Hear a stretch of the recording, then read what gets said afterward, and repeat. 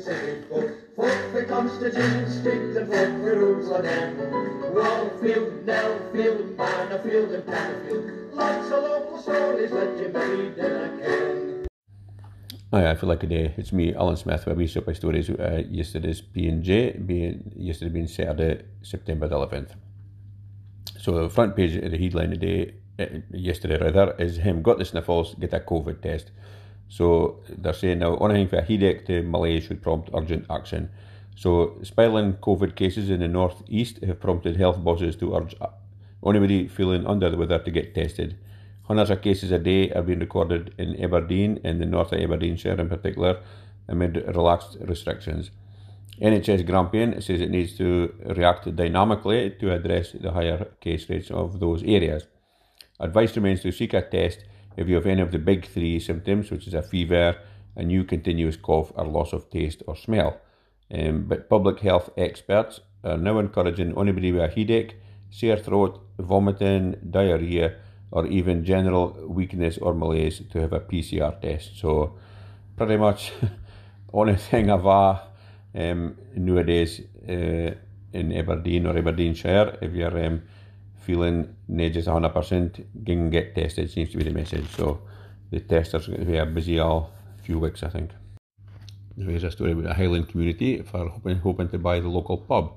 A small community in the west coast of the Highlands has launched an ambitious fundraising campaign to buy the most remote mainland pub in Britain. About 100 folk in the Knoydart Peninsula plan to bring their only local pub, the Old Forge, under community ownership. Built in 1880, the pub is situated in Inverray, which is accessible by an 18-mile hike from Glenfinnan, a boat service from Mallaig, or by helicopter.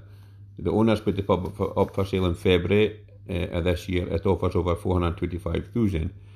Following months of planning, the Old Forge Community Benefit Society has now launched a share offer that aims to raise $204,000 through investments from members of the local community and other interested parties. So, by my reckoning, they'll have to be good for about £20,000 or thereabouts, and then they'll have a share in the pub. And they've set up a committee to deal with it, it's to make sure that other folk that's investing in it, or the majority of folk that's investing in it, is all local, so they can steer the way the pub is going to be run. So quite a good idea, and I'm sure there may be a few lock-ins to settle everything and get it sorted out. Now here's a story about Shell are moving back into the city centre, and the business folk in Aberdeen are saying this is the biggest deal outside London. So the return of energy giant Shell to Aberdeen city centre is the biggest deal outside London this year, according to business leaders. Last week, the oil and gas firm announced it would leave its tallest home of almost half a century and relocate to the Silver Fen building on Union Street. No date has yet been confirmed for the move, but the lease on the new premises begins next year. A decision on the future of the tallest building, which opened in 1973, will be made at a later date. Business heavyweights in Aberdeen have now thrown their support behind the relocation, claiming it could help grow the city. Martin Gilbert, co-founder of Aberdeen Asset Management, claimed Shell's amazing city centre move was the biggest deal outside London this year.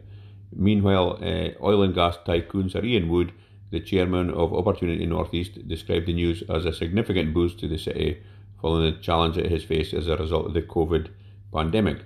This move should provide much needed confidence to business and investors that Aberdeen is on the way to building back better, he said. This is also a welcome indication of Shell's long-term commitment to the region as it seeks to play a key role in the North East's exciting energy transition ambition. The building will house about 1,000 of its staff, although not all of them will work for the office at once.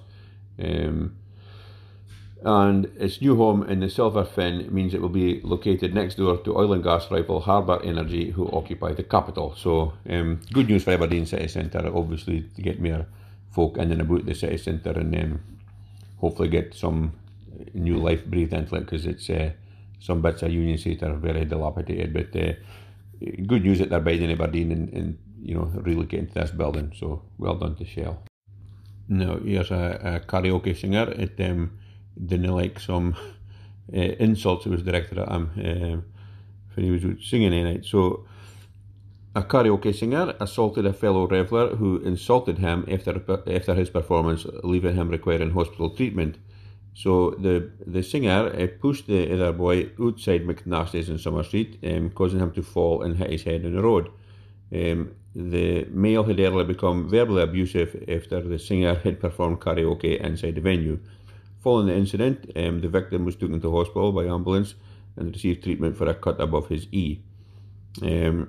So the court was told the victim and the singer had both left the bar as it was closed about 5 to 2, and then they come into a bit of a scuffle and a like when the pushing and shoving, nothing had happened. So the upshot is that Sheriff William Summers deferred sentence for reports and ordered the boy to make a personal appearance. So that was a night didn't end too well, but lordy me, if I was to out and everybody that insulted my singing in karaoke, I'd never be doing fechten. Now, just finish up with sport as normal, and obviously this wasn't in yesterday's P&J, but just a wee bit about Emma Raducanu and the tennis, and absolutely what a great effort to win the US Open for her. So just 18-year-old, and I mean, to be fair to both of them, her opponent was a 19-year-old Canadian queen, but it was a fantastic match, and you know, a great effort by both of them, but well done to Emma for doing it, and you know, need to drop a set all the way through and she to qualify. So that's 10 matches she played all the way through in like with 3 weeks or something. So absolutely brilliant effort, and I'm sure this is just the first a lot of years we'll be hearing about her, but a good start to her piggy bank anyway. $2.2 million, some may say. Now that's me done for today. Now just a wee suppy stories. Yesterday's P&J, that being the 11th of September. So yesterday was very like a rain yesterday morning, kind of brightened up a bit in the afternoon, but very dark and overcast again today. So I think that is a definite end of summertime. So thank you very much for listening to this podcast. Hope you enjoyed it. If you did, please let somebody else can and try and get some more folk to listen to it. And if you can leave a review, that'd be great. And if you could subscribe, then that'd just be dandy. So thanks so much now. Toodaloo. Fuck the Constitution, stick the fuck the rules of them. Wallfield, Nellfield, Manorfield and Pannerfield. Lots of local stories that you made in a can.